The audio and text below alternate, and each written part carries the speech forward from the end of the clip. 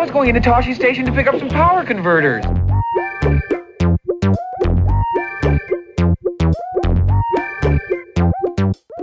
The droids are clean, the vaporizers are patched, and the speeder's fueled. It's time to pick up some blue milk and power converters. You're listening to Toshi Station Radio, brought to you by the Majestic Giraffe Network. Now here are your hosts for the snarkiest podcast in Star Wars and geek culture, Brian and Nancy.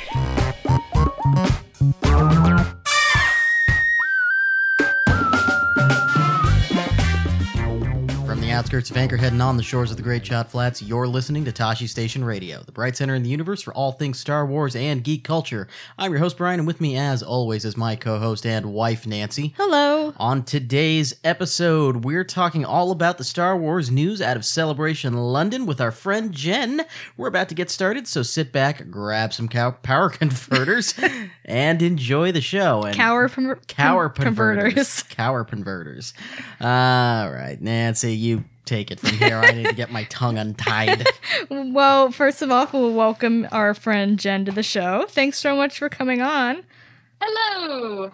And for all those listening, if you could tell the audience a little bit about yourself. Sure, I'm still laughing at Cower converters. Yeah, that was a good one. I think that's a good start. Well, first of all, I go by Mocking Nerd on most social media, so Twitter, Instagram, all that good stuff. I am British, but I live in Atlanta. So I've actually been in the United States for almost 7 years now. I am an artist. I am a huge geek. I am also hugely into wildlife. So if you have questions about sharks or whales, anything like that, then I'm your person. What are your feelings on Purrgils, aka the space whales? You know, I do my best to suspend my disbelief. Star Wars is Star Wars. It's fantasy. It's got incredible things in it, but I do think they're quite great. I did very much enjoy that episode. I kept wondering about how they breathe, and yeah, I just kind of let it go. Yeah. So, but actually, Star Wars creatures are one of my favorite topics. I love that stuff. What is your favorite Star Wars creature? Ooh, that is such a tough question. It sounds ridiculous, but I have a soft spot for Rancor, and I think that is mostly just due to Malakili and how much he breaks my heart every single time. It's just, that was his Rancor. But yeah, I love crate dragons. I'm actually interested in lots of reptilian stuff, birdie stuff, all that good stuff. Cool. And you also do a lot of cosplay, right?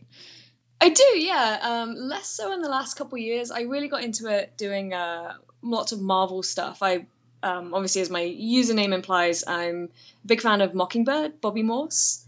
I read a lot of West Coast Avengers many years ago. Thought she was a really great character because she is, first of all, a badass, but also has a PhD in microbiology, which I thought was particularly awesome. But more recently, I've been able to finally do some Star Wars costumes because I love Leia. Padme's awesome as well, yes. But I prefer being in armor from head to toe. So when Bo-Katan appeared in the Clone Wars, I was done. I was immediately made it. And then I made a Sabine costume right before, in fact, a few months before the first season of Rebels aired. So that was fun. I love that costume. Screenshotting every single teaser from all angles. Yes. Yeah, it was fun. I love me some Mandos. Awesome. And so every time we have a guest on, we always ask them the same question, which is, how did you become a Star Wars fan? It's hard to pinpoint for me because I was born in 1986, so I was born into a world of Star Wars. I have never lived without Star Wars in my life, which is quite a privilege, I think. But I also grew up with a brother who's 3 years older, so I obviously was sucked into all of these toys, and the neighbors down the road had an AT-AT. And I'm sorry, I say AT-AT. I can't. Yes. I can't stop. You are welcome on this podcast now. Hooray! I was just obsessed with that thing. And I had a real resurgence of my love of Star Wars in the early 2000s, I think, like a lot of folks. And then started to venture into some of the novels and games and things like that. So yeah. Cool. Awesome. Well, we're glad to have you on the show finally. Yay, thank you. And before we move too much further on, a note from our sponsors, Tashi Station Radio is brought to you in part by our awesome Patreon subscribers. Click the link on tashi-station.net for more details to learn how you can support Tashi Station Radio, the blog, Western Reaches of Dice and Droids, and every other podcast we seem to have collected. And speaking of Malakili and of Dice and Droids, Brian, you still owe him a trip to Dathomir. He's going to get a trip to Dathomir. He's getting a trip to Dathomir, okay? It's going to happen. I will find him. I will send him to Dathomir. And we're also brought to you in part by Her Universe. Flaunt your world with Star Wars, Star Trek, Marvel, Transformers, Doctor Who, and other fandom-inspired wardrobe and jewelry. Click the link on our blog to purchase awesome geek gear and keep the lights running on the podcast. And we'll be talking about San Diego Comic-Con a little bit. There wasn't a lot of Star Wars news out of there, but they had the annual fashion show, Her Universe fashion show. So a lot of cool designs I saw. Very cool. And that brings us over to Fixers Flash, and as per tradition, Nancy, what have you been up to? Not a lot because we've been busy in other things, but we saw Ghostbusters, which we both loved. And I started reading our book club pick for July, Lagoon by Nnedi Okorafor. Although I think it's going to end up becoming the book club pick for June or July and August because I haven't had as much time to read as I would like to. So, note for the book club will be stretching into August because I'm a slacker. We've been busy buying a house, Nancy. I think that's allowed. Oh, yeah. Do we buy a house today? We did buy a house today. Oh, cool. Copy and paste your listing to mine for the most part. Yeah. I haven't been up to a whole lot else. But you really liked Ghostbusters. Ghostbusters was great. I want to go see it again. Me too. Holtzman is my new everything. I think she's everyone's everything. Jen, what have you been up to? Well, I've been, since we got back from the UK just earlier this week, actually, we've finally been able to start watching Stranger Things on Netflix. And we're only 4 episodes in, and it is absolutely fantastic. It's really, really good. But I'm also very slowly working my way through my 3rd replay of the Mass Effect trilogy this year. There's a lot of people who've been doing that. It's great, actually, because being able to watch like Bria playing it for the first time and responding to, you know, things that I was responding to just a while ago is really, really quite fun. Because I know what's coming and she doesn't. That's always fun. I've also been really trying to get further into reading Twilight Company, which I have really enjoyed what I've read of it so far, but I keep getting distracted by books about birds. I'll get there eventually. That's fair. Totally fair. All right. So, Nancy, that brings us to what's new on the blog, and we've got some stuff in this update. Well, in our last podcast, we talked all about Life Debt, and since then, Matthew reviewed a copy of the audiobook. So if you are a fan of audiobooks or prefer them, check that out.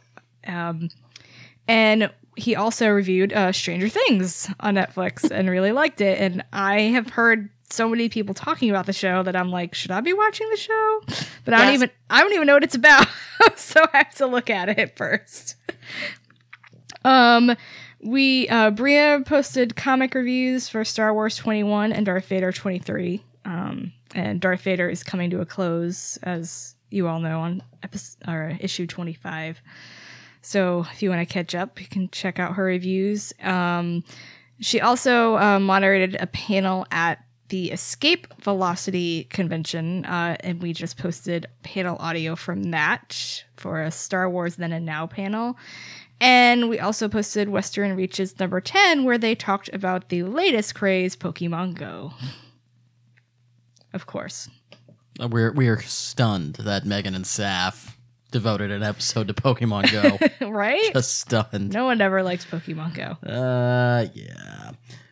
So yes, Tashi-Station.net, head out over there and you can see those wonderful things our staff has been working on. That brings us now into Deek's Dirt, news from around fandom. Deek's Dirt is pretty much just going to be Celebration London. Yeah, well, Deek's Dirt, Big's bullshit. It's all Celebration all the time. Yes.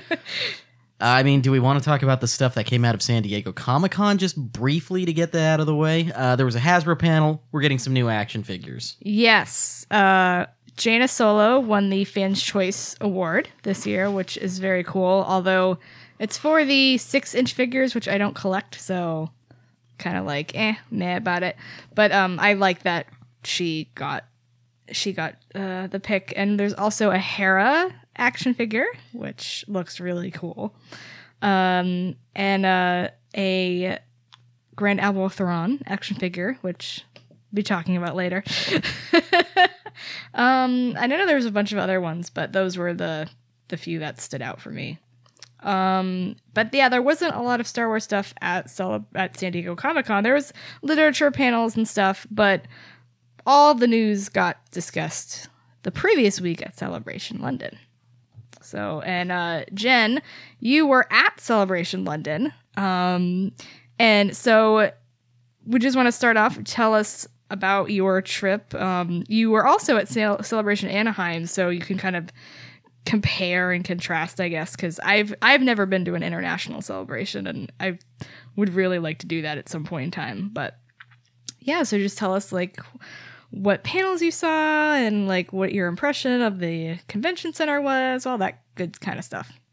Yeah, well, it was such a brilliant trip. I mean, my husband and I, we had always wanted to go to a celebration. And so Anaheim was actually the first one. We made a really, really awesome California trip out of it. And of course, met up with you guys and a bunch of other friends at Anaheim, and it was just brilliant. And on the last day of Celebration Anaheim, we made a promise to each other because we loved it so much that we said, wherever the next one is happening, let's go. Because there were talks of Orlando, and then suddenly it was announced London, and I looked at my husband and I said, well, we were going to go visit my family next year anyway. That's convenient. So, yeah, we got to combine it with a trip down to the southwest of England to see my family, but it was kind of surreal to be at another celebration so soon after the last one, it feels. But it was fantastic. It was also my first UK convention in 10 years. Oh, wow.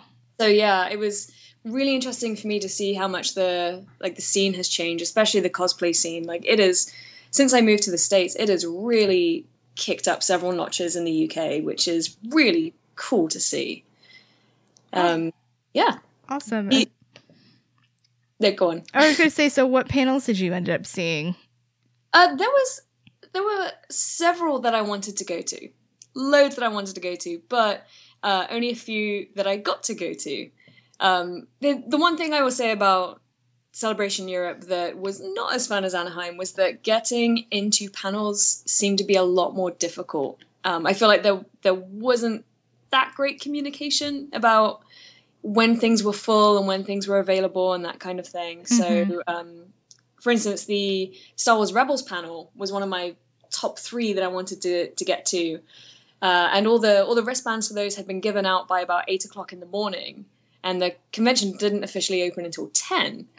So it was kind of difficult, but it was really cool how they did it though with the streaming, because they also had a very large screen for the Star Wars Live.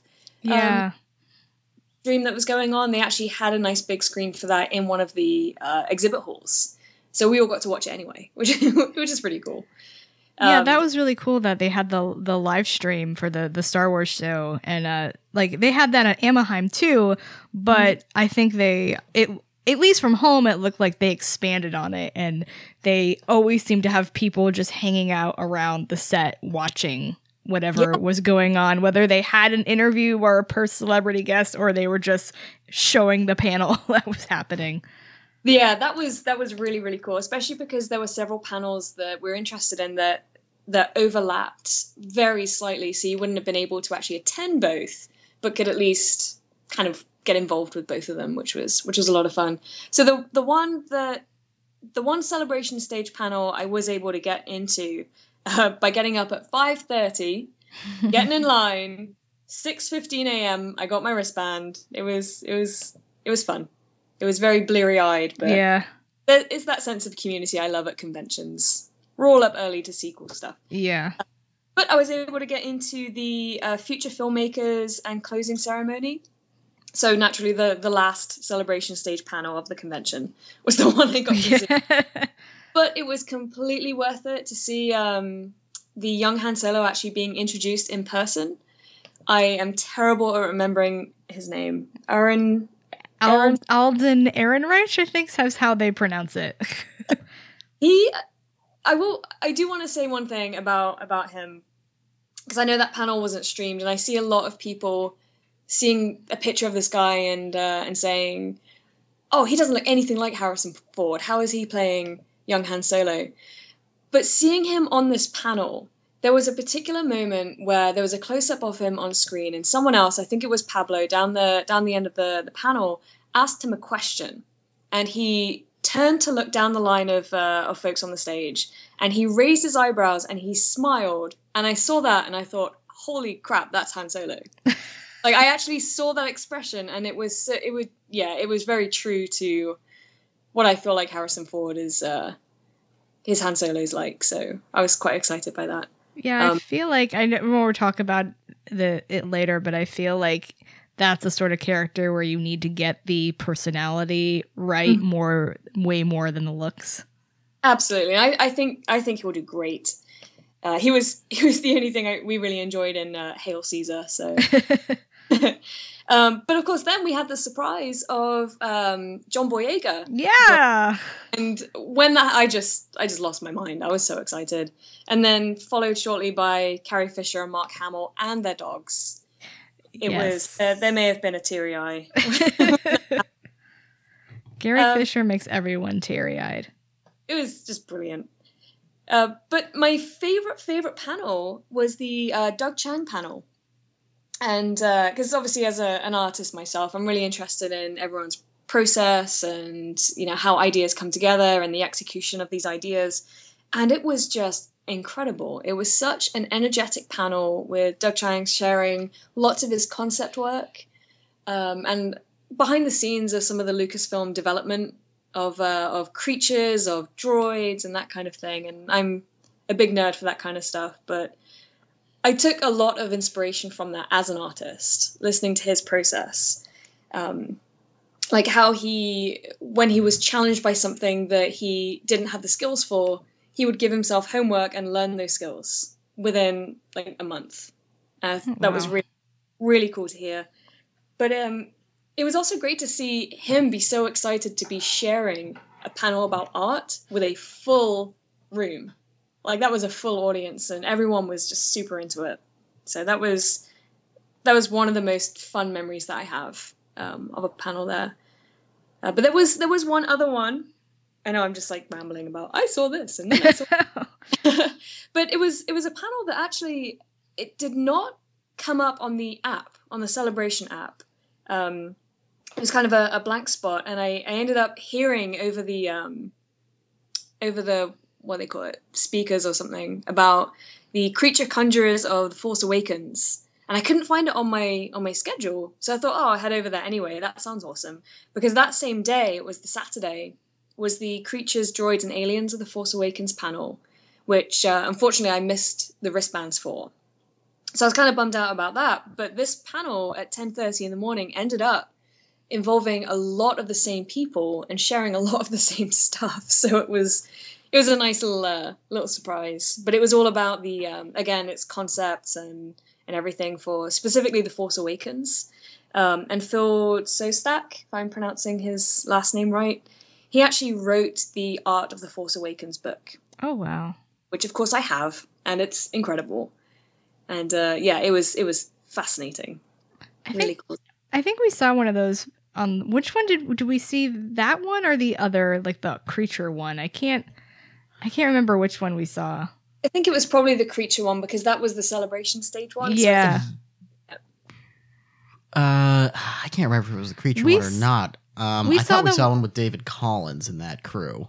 Oh yeah, it was David Collins who was hosting that one that we saw. It was the one where they brought out the alien guy from Rogue One. Yes. Space Yeah. Monkey. Oh, that would have been really cool. There's something else I want to add about Star Wars Celebration from the international standpoint.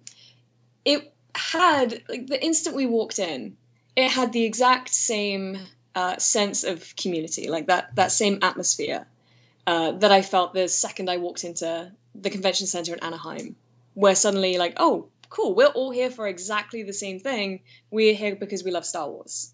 Mhm. But with Celebration Europe, it was so much more, I don't want to say diverse, because obviously it's diverse everywhere, but the fact is that there were many non-native speakers. But we're all there together for our love of the same thing and to celebrate our love for the same thing.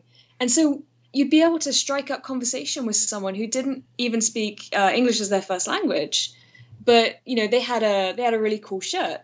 And there was actually one guy I complimented on his shirt because it was a Guinness shirt. So, like, the logo for the beer and everything, but it actually had Alec Guinness on it. That's great. And I love Alec Guinness, and I love puns. I love that stuff. So it was great being able to share that acknowledgement, and everyone was so friendly, and it was just such a great atmosphere. Everybody coming together from so many different countries, and we shared a table in the food court. There's very few tables to go around, but we ended up being invited to sit at the table of a Russian couple. And so we're actually able to make, some small conversation and wish each other a good day and a good convention and everything. And it was just really wonderful. So it's great. I can't wait to go to Orlando. Yeah, And do it all over again. I know. I kept seeing everyone at Celebration, all the tweets and everything, and then watching the live stream, and it was really cool to like kind of watch along with everyone. But at the same time, all I kept thinking was, oh, I can't wait till I get to go back. Which is why I don't understand the people who don't like the live stream, because they say it makes it less special. And I'm like, no, because it's no comparison to actually being there. Yeah, I do agree with that. I mean, I had a moment on the Saturday morning when, like, I couldn't get into the Rebels panel, like even the streaming rooms, and I couldn't get into the Droids and Aliens panel, and then I kind of chided myself for being a brat about it. I was like, look, I'm going to see that stuff later anyway, because it will be online. I can see it then. Plus, like, the atmosphere of Celebration is what it's all about for me as well.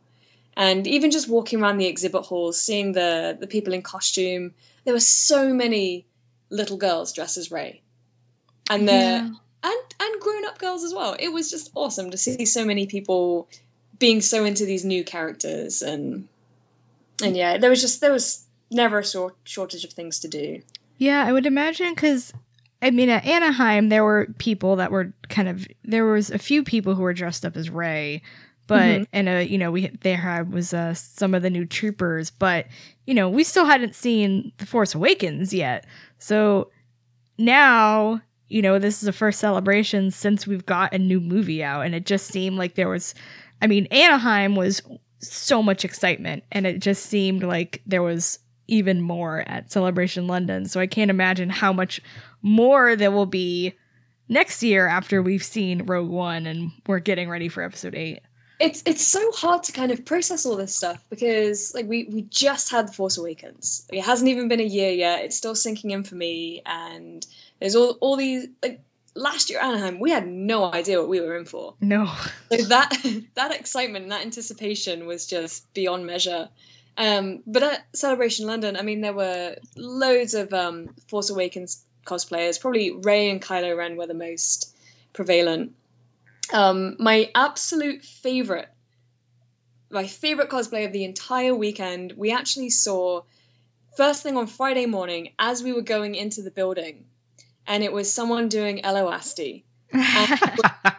So unbelievably perfect. My husband and I, we've become obsessed with Elo Asti. I can't quite pinpoint why.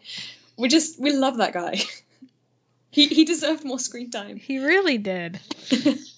Oh, one thing I did learn. So the the Abed Nido, which is his species, which I don't think I'm pronouncing right, but I only heard it pronounced once. All of the other characters that they created of that species for The Force Awakens, because they were created to be as prevalent as humans are in the galaxy. Mm-hmm. It's just like another species. All of them have Beastie Boys nicknames. That's amazing. So that was brilliant. That's great.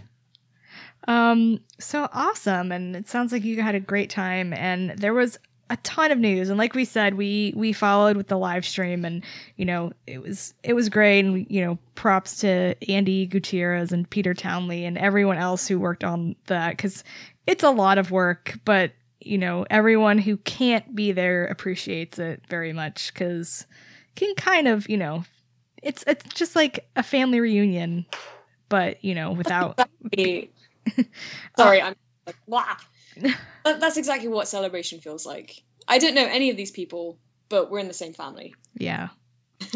So the big, we're talking about Rogue One. Rogue One was kind of like the big focus of Celebration London. Like, Force Awakens was for Anaheim. Yeah, that was definitely the marquee guest panel. Yeah, but Rebels was also a big focus, as it always is, because there's always a Rebels panel, and Dave Filoni always does a trailer, and it's very fun.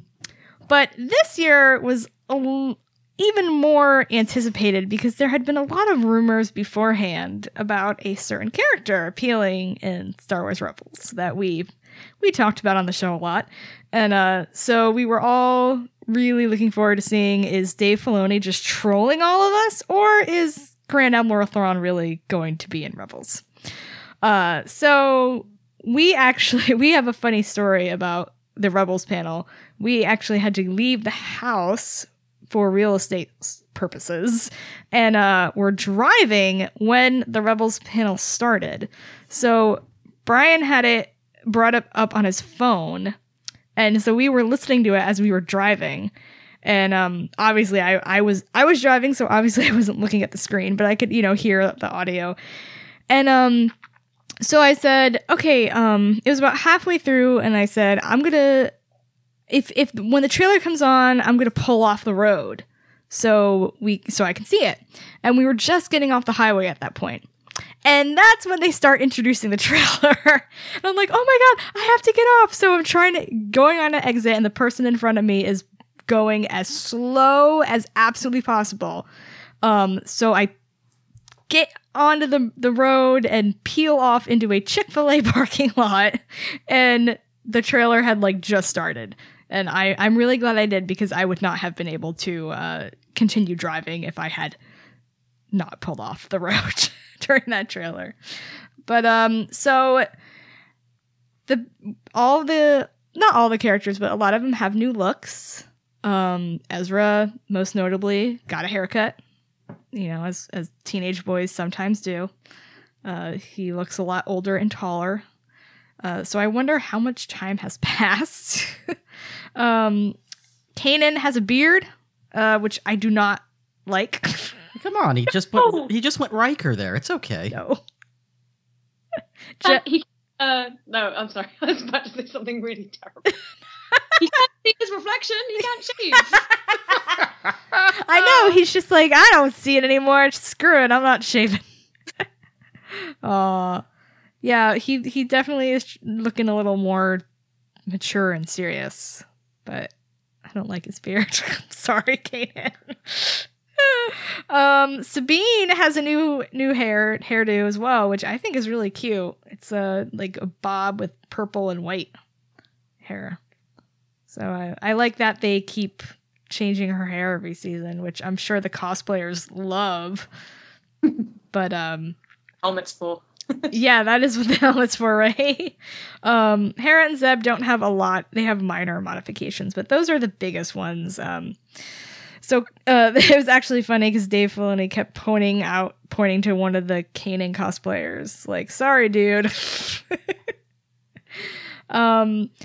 One of the things I liked they showed a clip, but also in the trailers, it seems like we're going to have a lot more Sabine next season. Tia Sircar. Yes. See, Tia Sircar was at the panel along with Sam Witwer, who plays Darth Maul, and you know, I don't know if they focused a lot on her in the trailer because she was going to be at Celebration, or if that's why she was at Celebration, because it's a lot of Sabine focus, but there seems to be a lot of her and Mando's, which I'm sure you're happy about, Jen. I cannot even tell you how excited I am. Every season, I mean, I love Sabine anyway. From the first fuzzy scan, I think it was of a magazine cover, that was the first ever look we got at any of the Rebels characters, and I saw they have a Mandalorian, and I was just convinced I'm going to make that costume. I know I'm just going to love this character. Because I was so happy to see a Mandalorian being a main character in this show. And then every season, there's more armor. There are more pieces. And then in the third season, what was it? She has shin pieces. And I thought, oh, that was cool. And I was joking with a friend of mine, like, oh, next season she'll get a jetpack. But then we saw the trailer, and this season she has a jetpack, so that's quite exciting. Yeah, and she has a jetpack, and she's got the Darksaber, which they were very excited about at the panel. There is so much mystery to this character that I cannot wait to find out more about, because, I mean, the Death Watch arc of the Clone Wars is my favorite. I love that whole thing. I want to know what happened. Yeah, and Sam Witwer didn't seem pleased that she had the weapon, and she was just like, too bad, it's mine now. Which is very funny. So there was, like I said, there was new clips with Sabine, and then there was a new clip with Kanan, Ezra, and Darth Maul, and Ezra, unfortunately, seems to be still very gullible, as teenagers are wont to be. And even though I really hate the idea of Darth Maul coming back, I have to say I like what they're doing with his character, at least. And I like the way Sam Witwer plays him. So, you know, at least I can't get over the suspension of disbelief, but, you know, this is Star Wars, so that's what we do. But, so we've got all that stuff, and then we see the trailer. And this was, you know, what everyone was looking for, because, of course, you know, big stuff drops in the trailer and then they talk about it. And Dave Filoni introduced the trailer by saying, let's all expand the universe, shall we? And I was like... Boy, did you guys know that Dave is a troll? He is. He loves doing this stuff. He lives for it. But the first thing that really caught my attention in the trailer, which if they had just had this happen and not anything else, I would have been super happy, was Wedge is finally going to be in Rebels. And I'm so super excited about that, because I have been wanting him to be in Rebels since the show started. It's a show called Rebels. It would have been a crime if Wedge had never shown up. Right? Yeah. I have to tell you guys, so my husband Kevin was in another panel when the Rebels thing was happening, and I couldn't get over to the Star Wars Live stream in time, in that I was in a completely different exhibit hall. So I pulled my iPad out of my bag, I got onto the Wi-Fi, I realized I didn't have my headphones with me, so I sat in the corner by the door, the quietest spot that I could possibly find, which wasn't quiet at all, and I held my iPad up to my ear and mostly just listened, and every now and again I would look to see what they were showing on the screen. And so basically I'm just sat there on my own, on the floor, in the corner of the exhibit hall, holding an iPad to my face, making different expressions at the floor. Like, that was my entire Rebels panel experience. And when Wedge appeared, I went, Wedge! Yeah, but that's Celebration for you. Yeah, that and floor of the exhibit hall and Chick-fil-A parking lot. Those were fun. And I think because we were right by the entrance, I think the tourists were very concerned when we started screaming in the car.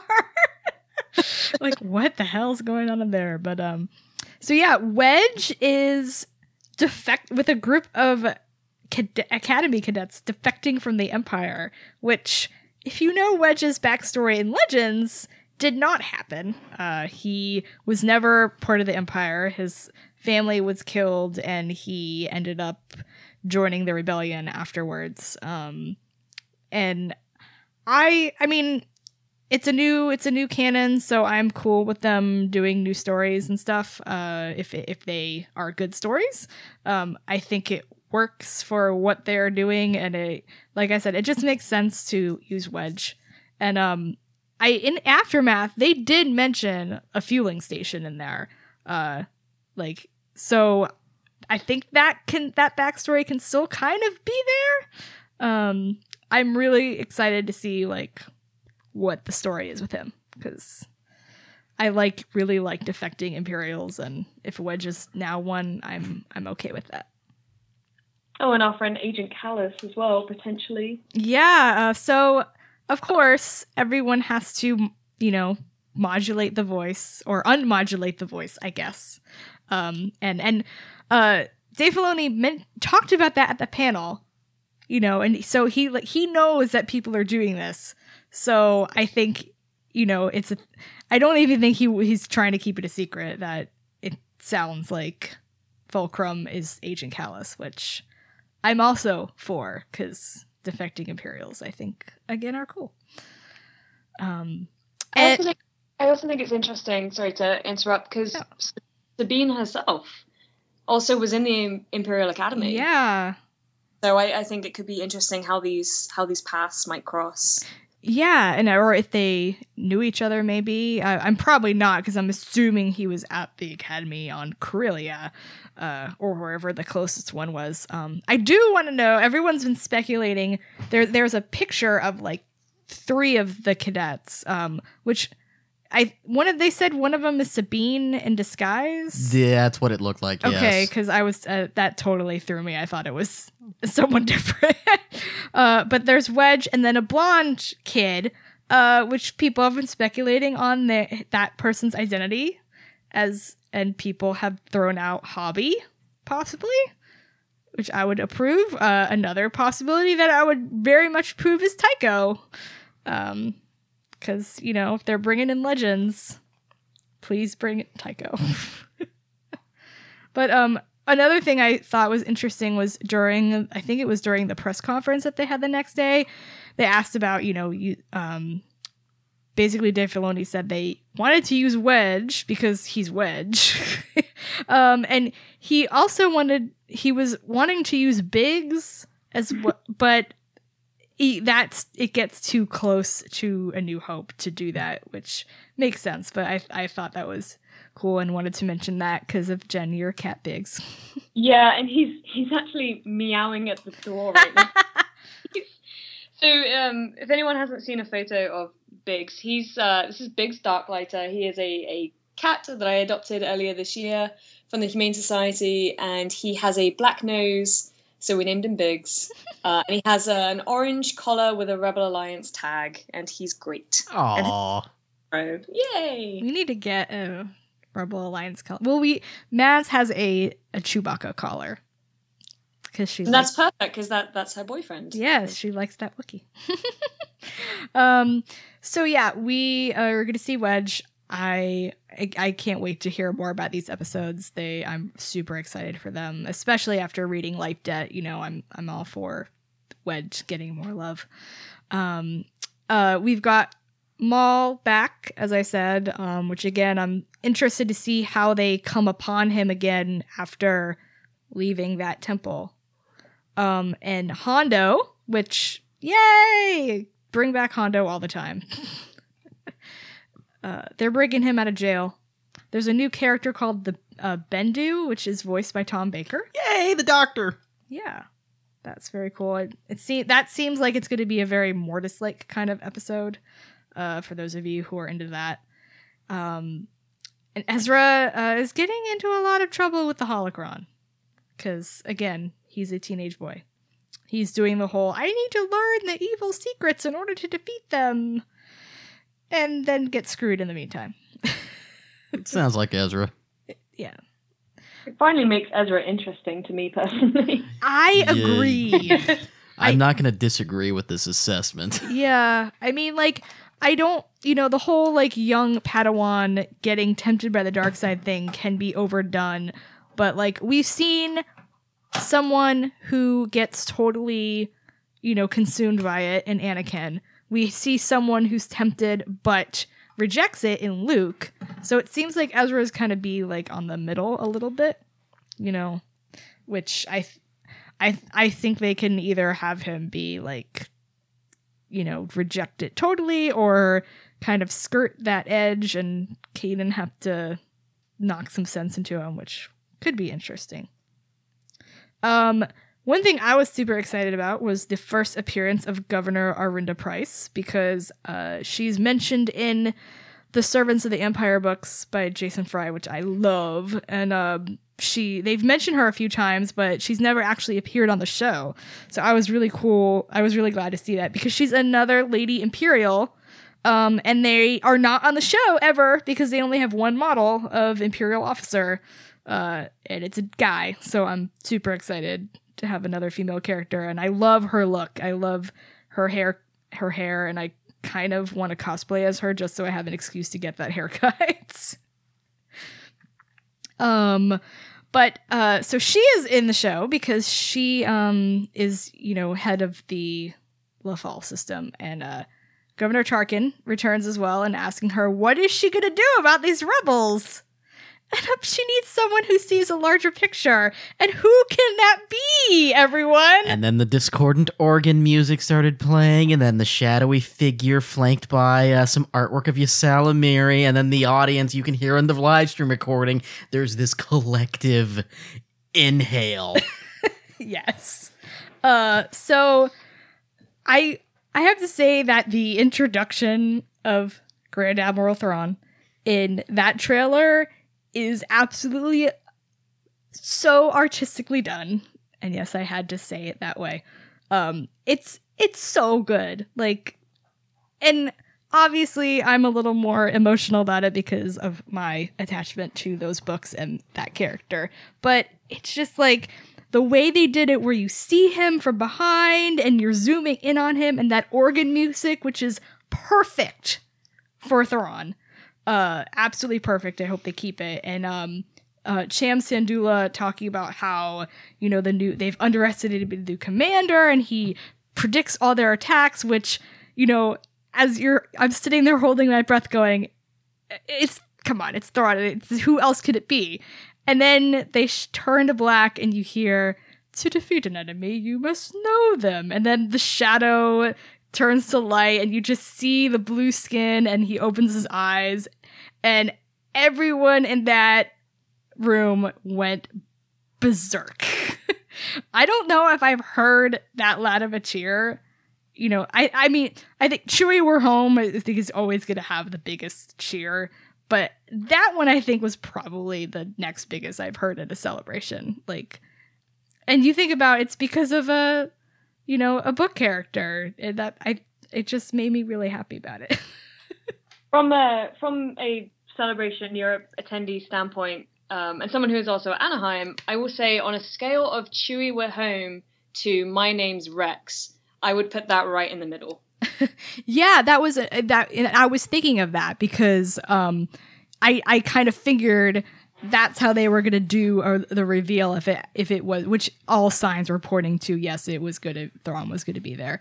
That, have the characters show up in the trailer and then talk about them afterwards, and I'm not a huge fan of Rex, but that had the same impact too, where, black screen and then voice. But yeah, I screamed so and it was just like I loved the way he sounded. I loved the way he looked. His dialogue was perfect. I had to actually go back and check Heir to the Empire to make sure that it wasn't dialogue lifted straight from the book, because it sounded absolutely perfect. And if you haven't read the Thrawn trilogy, go read the Thrawn trilogy. Actually, don't, because I'm going to do a podcast for it soon. Read along with our book club. Yeah. That's going to be reading the Thrawn trilogy soon. But it's a big deal. This is the I mean, there's been stuff brought over from Legends since it, became Legends. But this is the biggest one, and it's in a, crossing over to a different medium. And it's just, I'm really excited because it's going to introduce a lot of people to his character and those books, and you can read them in a historical context, which will be very cool. And I'm super excited. Yeah, it's going to bring a lot of people to those books. And there was a listing spotted earlier this week saying that those 3 books are getting a reprint, and it sounds like they're getting new covers to go with it. So looks like they're doing some promotional stuff for some of our favorite Legends novels. Smart. But yeah, Jen, what I was wondering was, because obviously at home, that's what everyone was talking about. And I just wondered if people at the convention if you heard people talking about it, or if there was a lot of excitement about it. Yeah, there absolutely was, especially because you've seen the video of what the exhibit hall looked like right in front of the Star Wars Live. Oh, that picture. Of everyone's expressions. Andy tweeted. Changing. It was that's the energy I love about Star Wars Celebration. Like, just that unabashed joy at some kind of reveal like that. I live for that. I love it. But yeah, it was. I remember when Kevin came out of his panel, and I basically ran to him going, "It's Thrawn! It's Thrawn!" So everyone was excited. I heard a lot of people talking, but more than that, I actually found that online people were asking me questions, like on Facebook. A friend of mine said, "Wait, what, Thrawn?" And then I was able to provide that information. And then as soon as he found out Timothy Zahn was writing a new book, I mean, they were just, they were absolutely thrilled. And I'm not super into Thrawn myself. I really loved Heir to the Empire. I thought it was fantastic. But I don't have a particularly deep attachment to the character, but I'm so happy that other people do and that they're ecstatic. Yeah, for me, it's not necessarily the attachment to the character himself, but what it represents. Those books are my favorite in Legends, and I always thought Thrawn was such an interesting character and a villain. And as the first big post Return of the Jedi books, and it helping bring so many people back into Star Wars and kind of revitalize the fandom. It's just really cool to see that, people are so excited about it. And I keep watching it over and over just because it's so fun to watch. But I just sit there and listen to the cheers. It just from when you see his face and his eyes and people realizing who it is and freaking out. And it's this is a character from a book that was released 25 years ago. And, people are still super, into it. And I imagine as they kind of bring more stuff back in to the canon from Legends, it's going to have that same reaction. I don't think anything will have the same sort of impact as Thrawn, though, just because of what that represents. So. There was this one guy. I didn't see him in person. I was able to see a photo of him on Twitter with the SWCE hashtag. But there was one guy that was dressed as Thrawn. Yeah. Yes. The caption was just, "This guy's having a good day." Yes. It's true. And then they at San Diego Comic-Con, there was someone who was dressed as Thrawn. The Star Wars Books Twitter account tweeted a picture of him holding the book, the display book that they have.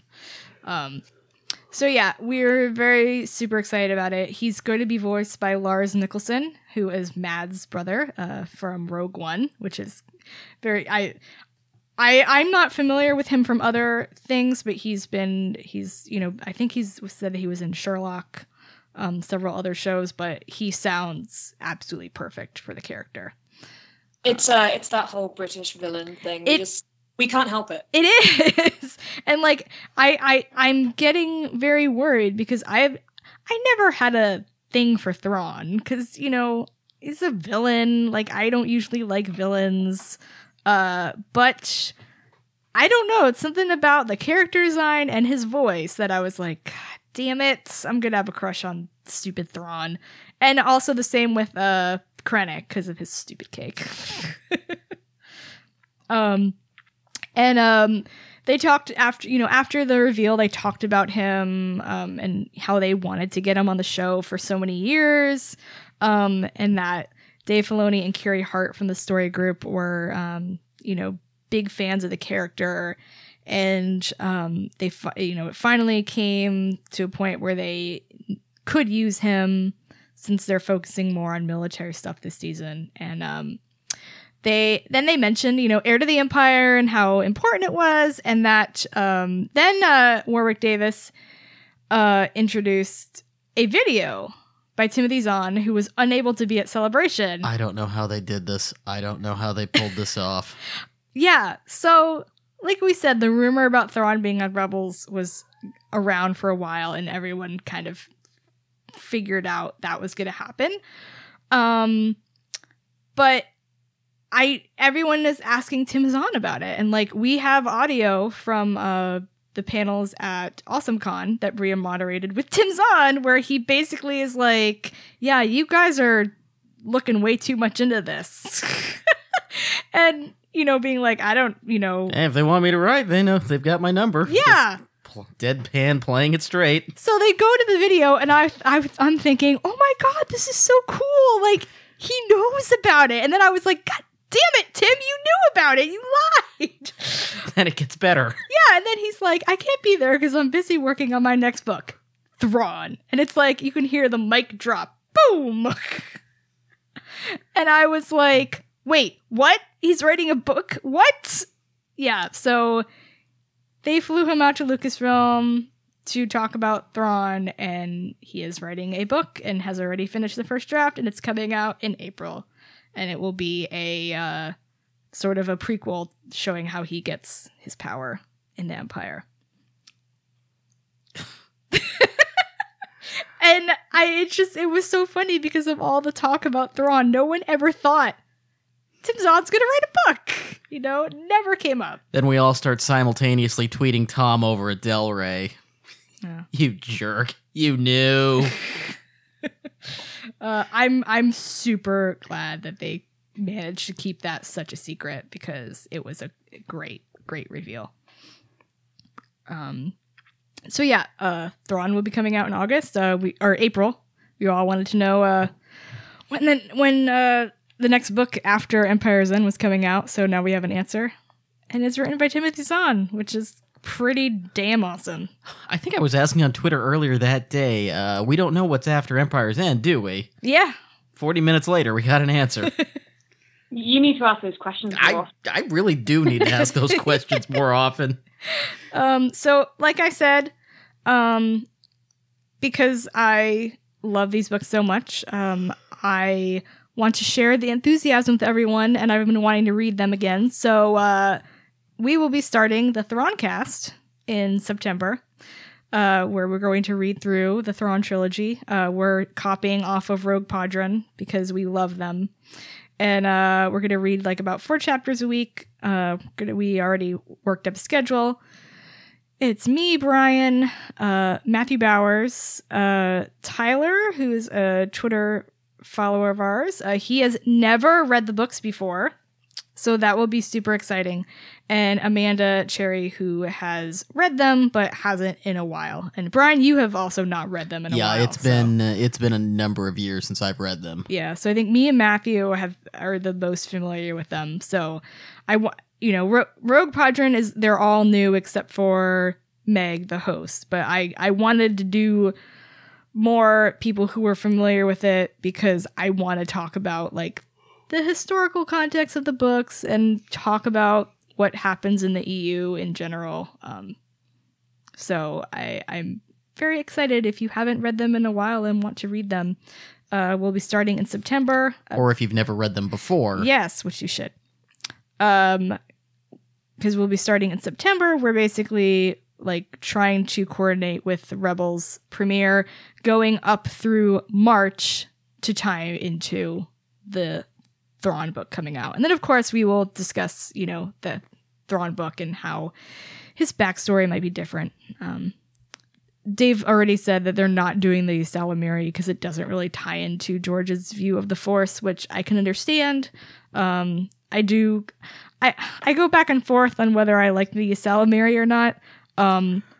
It was a mechanism that worked for what the books needed. Mm-hmm. It's not a mechanism I think that Rebels needs. Yeah. I think I liked it so much because it let Luke be awesome without the Force. So Fair. So yeah, there was some other book news as well.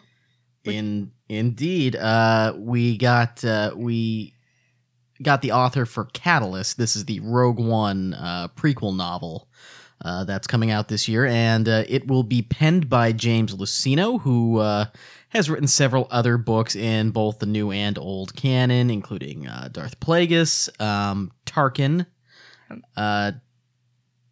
What else am I missing there? A lot. Yeah, he's written a lot. He's the lore master. Yeah, he wrote the Unifying Force, which tied up the New Jedi Order in a nice little bow. The Rogue One novelization itself is going to be written by Alexander Freed, author of Battlefront Twilight Company, which is super cool. I'm really glad about this personally because I wasn't a huge fan of Twilight Company, but I think he's a good author. So I want to read more of his stuff. It's really hard when you're like, this person's a good author, but I wasn't wasn't for me. So yeah, and we got a treasure trove of short stories coming in Insider. Jason Huff. Yes, is writing one. Yeah, he wrote a series called The Darwin Elevator, which is really cool sci-fi. And Mur Lafferty, who has written her series is called The Shambling Guide. It's an urban fantasy series. She also hosts a podcast called Ditch Diggers, which is about the business of writing. And there was an episode of Ditch Diggers with Chuck Wendig and Cameron Hurley that was absolutely delightful to listen to. Several of them, actually. Yeah, so if you're curious about Mur Lafferty, go check out that podcast, especially the ones with Cameron Hurley and Chuck Wendig, because they are supremely fun and irreverent. And also some new Blade Squadron stories, which they've already written several for the Insider, so there'll be a few more of them. And also a final cover for Ahsoka by E.K. Johnson, which I am very excited about, and I know a lot of people are. Me too. I am jealous of the people who got that advanced copy at San Diego Comic-Con. Yes, me too. Very much so. So yeah, that's all of the non-movie news from Celebration. We haven't even gotten to Rogue One yet. Which brings us right into Big's bullshit, yeah. Star Wars film news. So yeah, there was a lot of Rogue One news. There wasn't as much news as we got from Celebration as far as The Force Awakens, because we'd had the Entertainment Weekly coverage a few weeks ago where we got all the character names and stuff. I'm thinking of Celebration Anaheim, like we only knew a few of the character names, and we didn't know anything about the Battle of Jakku or anything. So we know a lot more about Rogue One going into it. So we got a new behind the scenes clip, which is very cool. It's so good. Shows a lot about how they made the movie, and I'm a lot more excited about it now than I was. I feel like every time I see more about Rogue One, I get more and more excited about it. Because it's the Wraith Squadron movie we always wanted. Yeah. We got some planet names. Scarif is the beach planet, and Jedha, which is that market planet that we see in the trailer. It's important to the history of the Jedi, which is kind of interesting. Bodhi also, what I thought was cool is that Bodhi works for the Empire, the pilot, but he's not really super into the Empire, which again is, defecting Imperials. I like that. We got to see the first look of Mads Mikkelsen in costume as Galen Erso. And they said he invented something so important it might change the universe. And Gee, I wonder what that could be. right? I wonder. Well, considering they talk about him being like working on the Manhattan Project, you know. And I'm wondering if, based on the Catalyst cover, if the book's about him, since it shows the Death Star super laser. And I think my favorite moment of that panel, besides the fact that Gwendolyn Christie was the freaking moderator. Surprise, Gwendolyn Christie! I was so mad about that. I so wanted to be in there. I was like, how the heck did they keep that a secret? And I think that's what this celebration like reiterated to me, that if they want to keep things a secret, they will keep them a secret. But yeah, she was the moderator, and then they introduced all the characters, and then they talked about, how you need a good villain. And they introduced Ben Mendelsohn as Director Krennic, and he comes out in full costume with Death Troopers surrounding him. And I'm sitting there going, is that really Ben Mendelsohn? Was that a cosplayer, or was that actually Ben Mendelsohn? Because then he walked off stage and didn't talk, so I'm like, is that really him? But then he came back out later in like regular clothes, and I was like, okay. And then he started talking, and I was like, crap, now I'm gonna have a crush on Krennic too. That was a fun moment for me, because the Rogue One costumes exhibit that was there, it was set up very differently to the Force Awakens one at Anaheim, because that was kind of in its own room. Yeah, this looked like it was a lot more accessible. You had to wait outside, and you had no idea what was in there. And then with the Rogue One, it was very open. It was basically at the very back of one of the main exhibit halls. But it was really exciting, because as you get closer to it, you're like, oh, I can't wait to see that closer up. And then the more closer you get, the more detail you see, and then finally you get to it yourself. And there really was that same level of excitement that we had for the Force Awakens one. A bit less so though, like you said, Nancy, about we knew nothing about the Force Awakens, and I remember when I walked into that, and I was like, oh, the First Order and the Resistance. What? Yeah, that was incredible. So that there weren't really any reveals about of that kind of level, but it was fun when I was tweeting at that time, and you happened to be online, and I said, does anyone have any requests? And you went, the cape. I was like, okay. Just took a picture of it, because I was right at the back of it at that point, and had a great view of the cape, which needed ironing, honestly. from the back of it. I was actually, my favorite thing that I got really excited about in that, other than the TIE Striker, which I think is beautiful. Mm-hmm. I'm a big fan of TIE Interceptors. They're my favorite Imperial ship. They're also my favorite Imperial ship in the X-Wing game. They're just brilliant. It looks like half of an interceptor. So I like that instantly. But I got really excited about the Shore Troopers, because this is something that's kind of new, and it's also putting the Empire in a context we haven't seen them in, which is a bright, sunny beach. Yeah. Which I can't wait to see how that pans out. I loved the story about how they used people from the Maldives army, and they did it in, Gareth Edwards just figured like they'd be super excited, and they had no idea what Star Wars was. Which was hilarious. And another thing about the Maldives, so a friend of mine, actually from the US, who also made it to London, she was in one of the screening rooms for that Rogue One panel, and I'm obviously a big fan of whale sharks. I've got a long history of whale sharks, and Alan Tudyk had a story about a whale shark that he saw while they were filming on location, and he was waxing poetic about this whale shark, and I was just really tickled by that.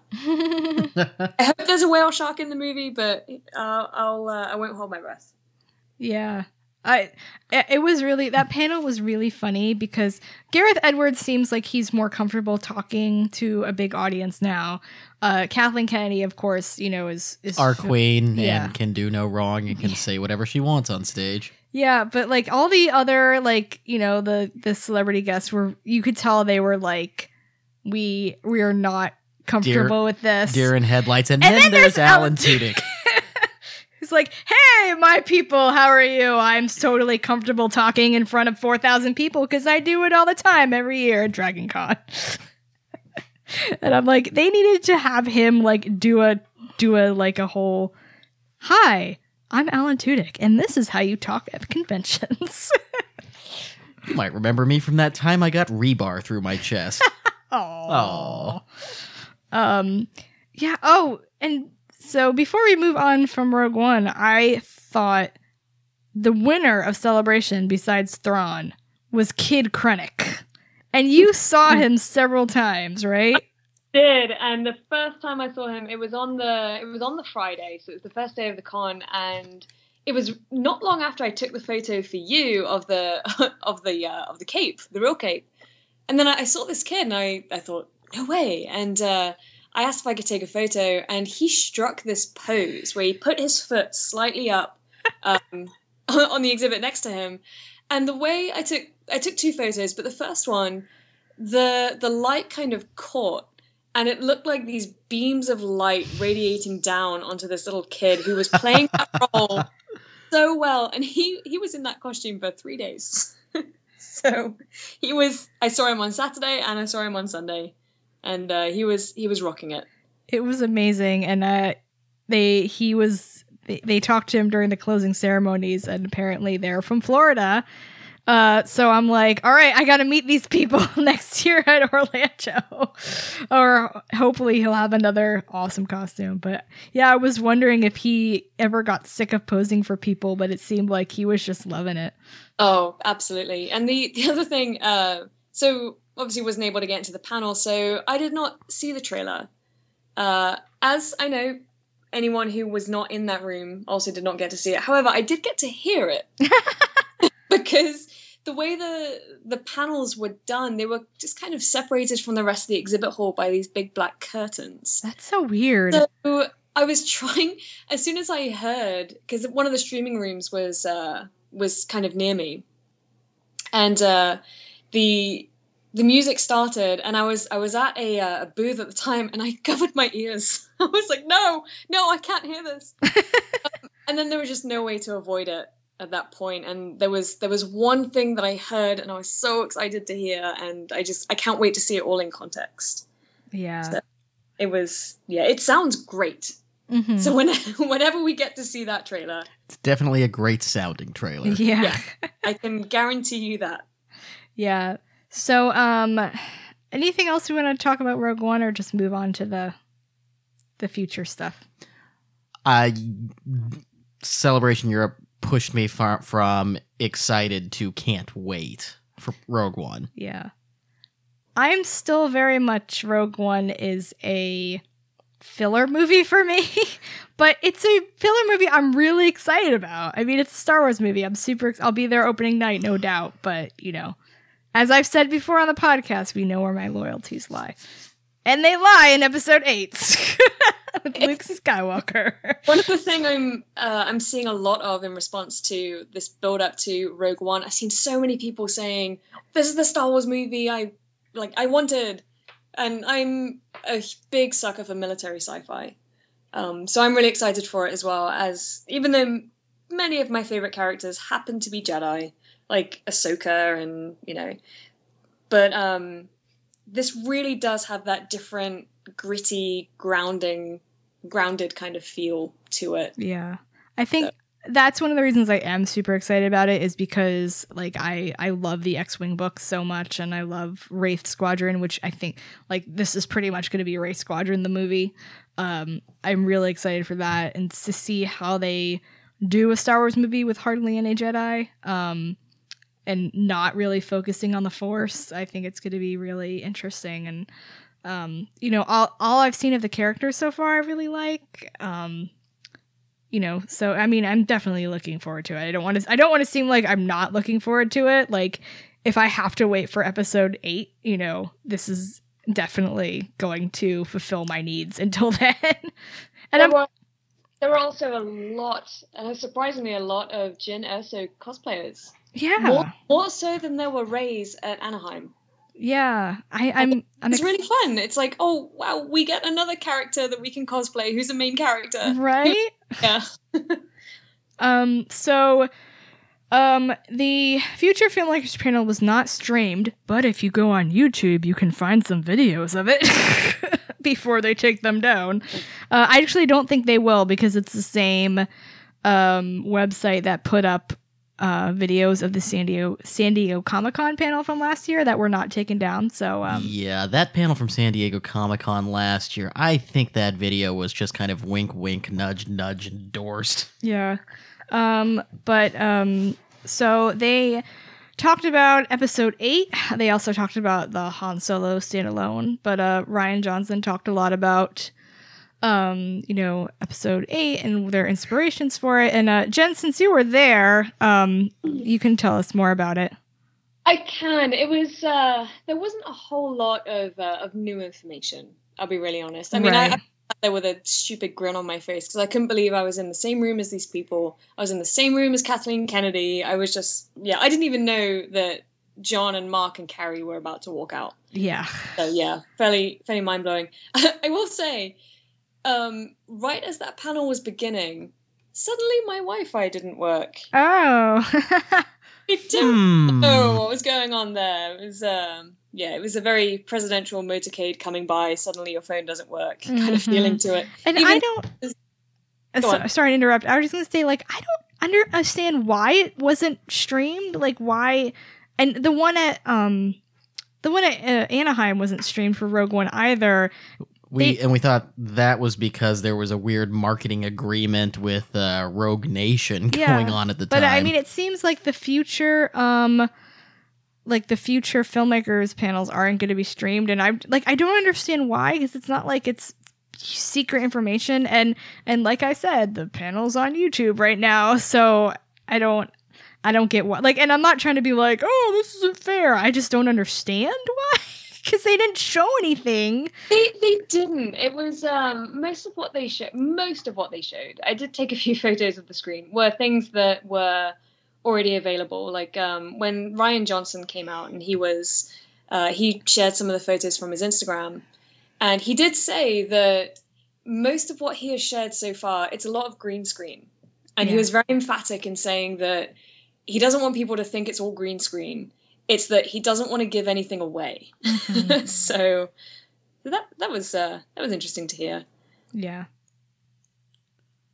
Yeah. So they talked about their sort of inspirations. And then later on, John Boyega and Mark Hamill and Carrie Fisher came out, and that was very cool. They talked about filming episode 8, and like they mentioned Kelly Marie Tran and how, like, apparently her role is supposed to be a big breakout role. I'm so excited for that. Yeah, I'm excited because I have no idea who she's playing or what kind of role she's playing. Come on, space pirate, space pirate, space pirate. That would be cool. I'm thinking she's another Resistance soldier, because if she has a lot of scenes with John Boyega, that would kind of make sense if she's another soldier, which would be super cool to have, like, another female soldier. And also she's, Asian, which is very cool. So JJ followed through with the Go Asians. Apparently. Well, JJ didn't. And like when they said, I was like, the Star Wars live blog was talking about, when Mark Hamill and Carrie Fisher came out, they were playing Luke and Leia, and I was like, oh my God, if I was there, I'd be crying. They did. I remember just saying out loud, they're playing Luke and Leia. Like, of course they are. I just couldn't control what my mouth was doing. So and I can't wait for them to reunite, and I really hope we get to see that scene, because of course we will. We have to, right? We have to.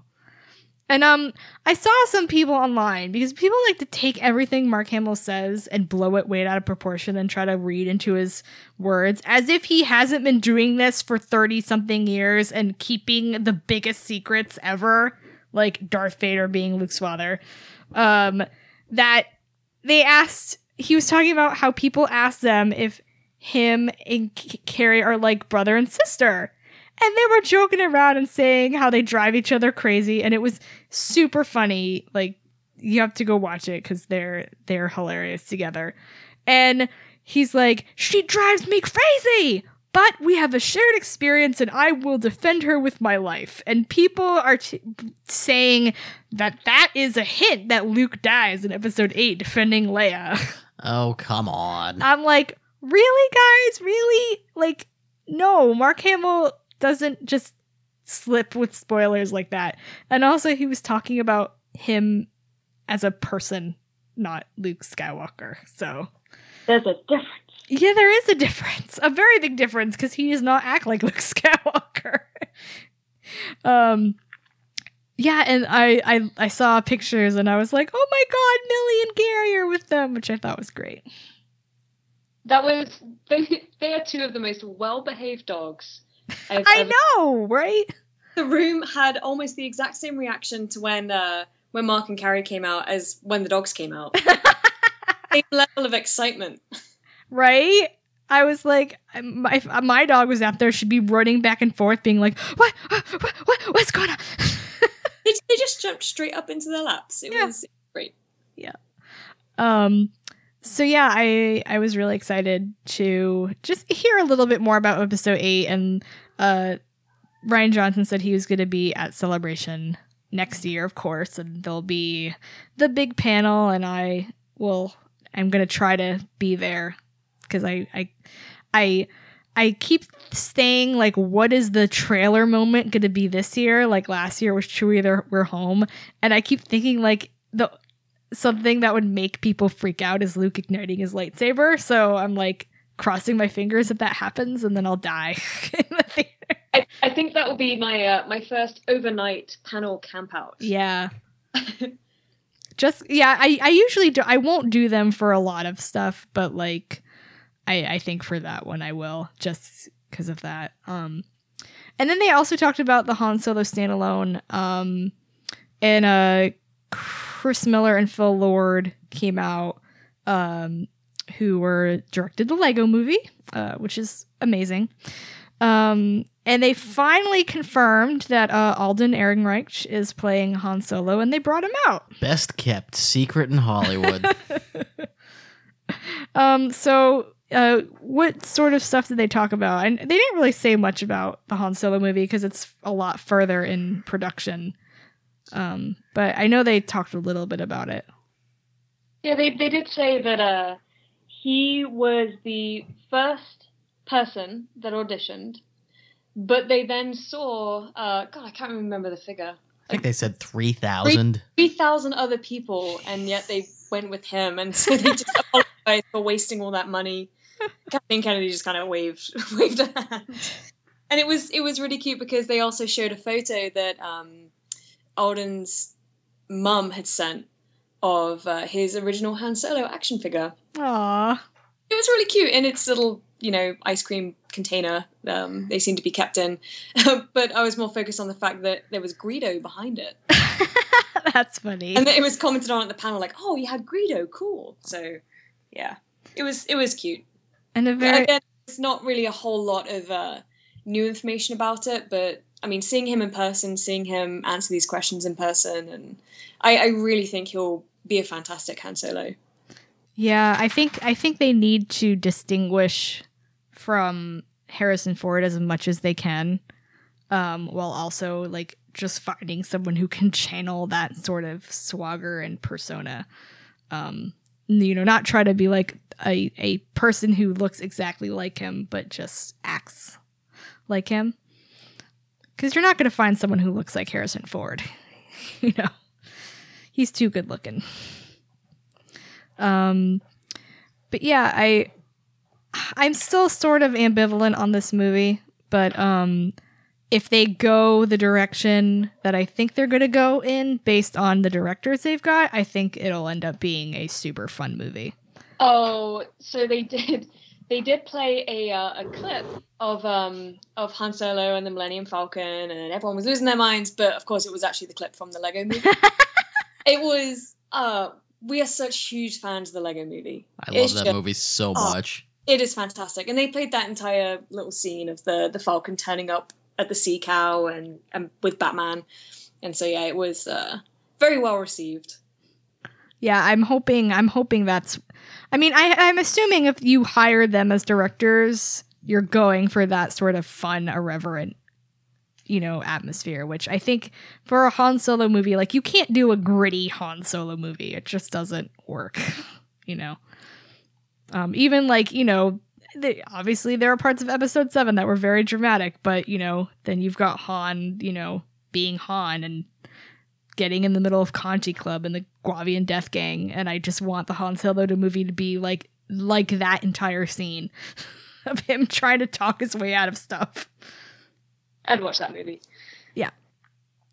And then they had the closing ceremonies, and they played that wrap-up video that they always do that makes me cry. Oh, me too! Because it's like, I love Celebration, Star Wars, it's the best.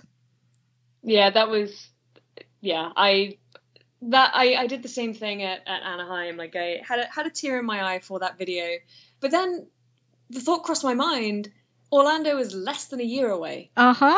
This is 2 celebrations within a year of each other. And then I didn't feel so sad. Yeah. Because you will be there too, and lots of other friends will be there as well. So yeah, I'm very excited. I'm super excited about it. More typos in the hashtag. Yeah, right? How many times I put hashtag SWCA and then had to tweet it and then rewrite the tweet with SWCE, and now I'm going to do the same for SWCE. I'm just glad they're down to a 4-character hashtag. Yeah. Like, don't do that. I hope, did you see any of the behind the scenes stage panels? Yeah, I think I'm quite, they were kind of blurring together for me. I think that's where we saw the Creature Conjurers panel. I think that was there. No, because I was disappointed that there was no panels streamed from that room, because Amy Ratcliffe was the host, and she was great. From the couple times that I saw her, she did wonderful. Yeah, I really wanted to see her, and because she's friends, and she's very, very awesome, and I hope they bring her back to Orlando. Yes, so if you are with Reed Pop or with Lucasfilm, please bring Amy back. Amy is wonderful, and we would love her to be hosting again at Celebration Orlando. Yes, definitely. Like, I was bummed I didn't get to see any of her, but she came out during closing ceremonies, and she seemed like she was really good at it. And by then they were all super tired, so. And it's funny because, I'm so used to James Arnold Taylor hosting, because he hosts Star Wars Weekends every year when they had it, and also he's been the host for the past several domestic celebrations. But Warwick Davis is always the Europe Celebration Europe host, and he does such a good job too. He's like, I don't think people realize how funny he is until they see something that he hosts or one of the videos that he produces that are just ridiculous. He and Carrie Fisher reenact. I had a friend who was in that panel, and that was streamed as well. Carrie Fisher's one where they reenacted their scene from Return of the Jedi.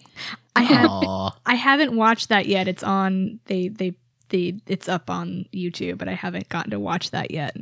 Apparently, Gary got quite upset at Warwick Davis for trying to poke her. That's amazing. Oh, that's funny.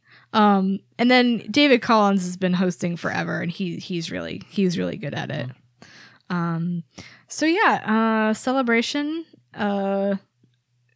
It's hard to compare, between celebrations, but like, do you think it got better since Anaheim, or did you like Anaheim better, or? I think they're the same, but they're different.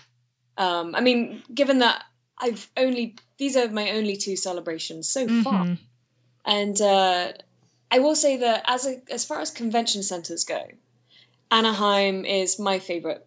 That was just, I thought it was so well laid out. I loved how they did the queuing spaces and everything. And the Excel Center in London, I just wasn't as fond of it in terms of its layout. And I mean, it functioned just fine, but it felt a bit more, it felt like an airline hangar. I heard it was a lot more just like exhibit halls than actual rooms.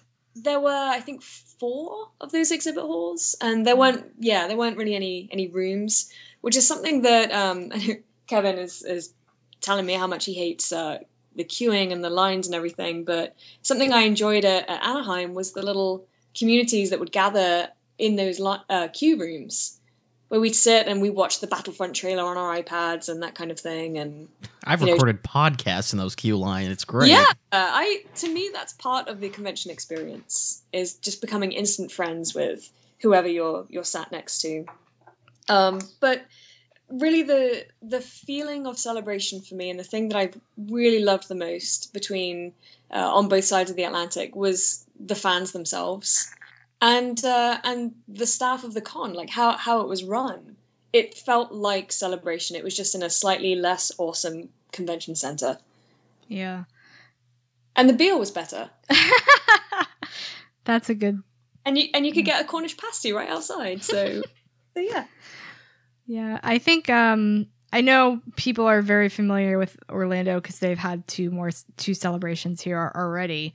But I keep reiterating to people how big the convention center is, and the space that they use for Celebration 5 and 6 it was not the entirety of that convention center. I think they use like halls A through D, and they have like 2 more exhibit halls that they didn't even use. Probably will this time. Yeah, I'm wondering like if they're going to use the entirety of the West Concourse, because they could fill it up definitely. What's the capacity of that center? It's actually bigger than Anaheim. Yeah, I'm actually not sure. I know they have MegaCon there, which is I think like 50,000-60,000 people now. But I think the last I saw, Orange County Convention Center is rated, or the West Concourse is rated for 100,000. So that'll be the episode 8 queue. Yeah. Yes. Yeah. Definitely. I'm looking up now. West Concourse capacity. Let's. Yeah. The other nice thing about Celebration here in Orlando is there are dedicated queue halls for every stage. Yeah, well, so and like how it's like how they had in Anaheim. They have like one queue hall to get in. They had a queue hall for the stage, queue hall for behind the scene, like in digital stage, and that's how they did it there too. But it's a bigger convention center, so there's more room to spread out. Yeah, that is something that I did like about Anaheim, was those queue rooms. It just felt tidier. Yeah, and there's actually 2 different buildings. So the one that's been in before is the West Concourse, but there's also a North Concourse, which I don't think they would expand to that area. But yeah, it's really big. It doesn't say how many people, but it's a lot. So yeah, I am super excited now for a Celebration, as if I wasn't before. So yeah, any final thoughts about Celebration, either from attendee or just watching at home? I can't wait to go back. Like it's now, no other convention exists to me. Yeah. I just want Star Wars. I want everything. I want the movies, I want the books, I want the games, I want the art, I want to talk with other fans. I just want to live in the Star Wars bubble for another 3 days or 4 days. That was something else that was interesting about about the Europe convention, was that it was only the 3 days. But after 3 days, I was kind of sick of the Excel Center. Not of the stuff inside it, just the logistics of the center itself. Yeah, I felt like we were walking through an airport. Yeah. Although there was a TIE fighter in there, so I guess, you know. It was thematically appropriate. Yeah. Thrawn. Thrawn. That's all I could think about for. I still get a smile on my face when I think Thrawn's gonna be in Rebels. That's really cool. And Timothy Zahn's writing a new book. Wedge for me. I'm so excited. Well, yeah. So I suppose we shall wrap up there. Jen, can you remind us again where we can find you online? Yes, I typically go by Mocking Nerd. You can find me on Twitter at Mocking Nerd, Instagram at Mocking Nerd. other places at that same username. I forgot what social media I use. But if anyone's interested in the art that I do, which is mostly wildlife and sharks and birds and that kind of thing, that is at Jen Richards Art, and also at jenrichardsart.com. Very cool. All right, well, we will go ahead and wrap the show up there. This episode of Tashi Station Radio has been brought to you in part by Her Universe and you, our Patreon subscribers. Check out the links on the blog. Help us keep the lights on. On Twitter, you can find us with the handle Tashi_station. That's the official show account. You can find Nancy with Nancy Pants. That's Nancy with an I. You can find me with Lane Winree, LaneWinree. On Facebook, we are the Tashi Station Network. We are available on the iTunes Store, Stitcher, and Google Play. If you like what you hear, subscribe, leave a review. It does help us grow the show.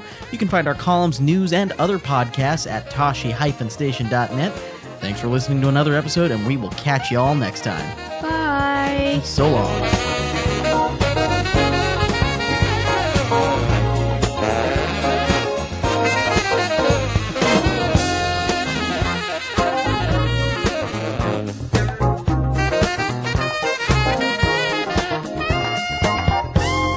This podcast has been brought to you by Majestic Giraffe Productions and is the official podcast of TashiStation.net.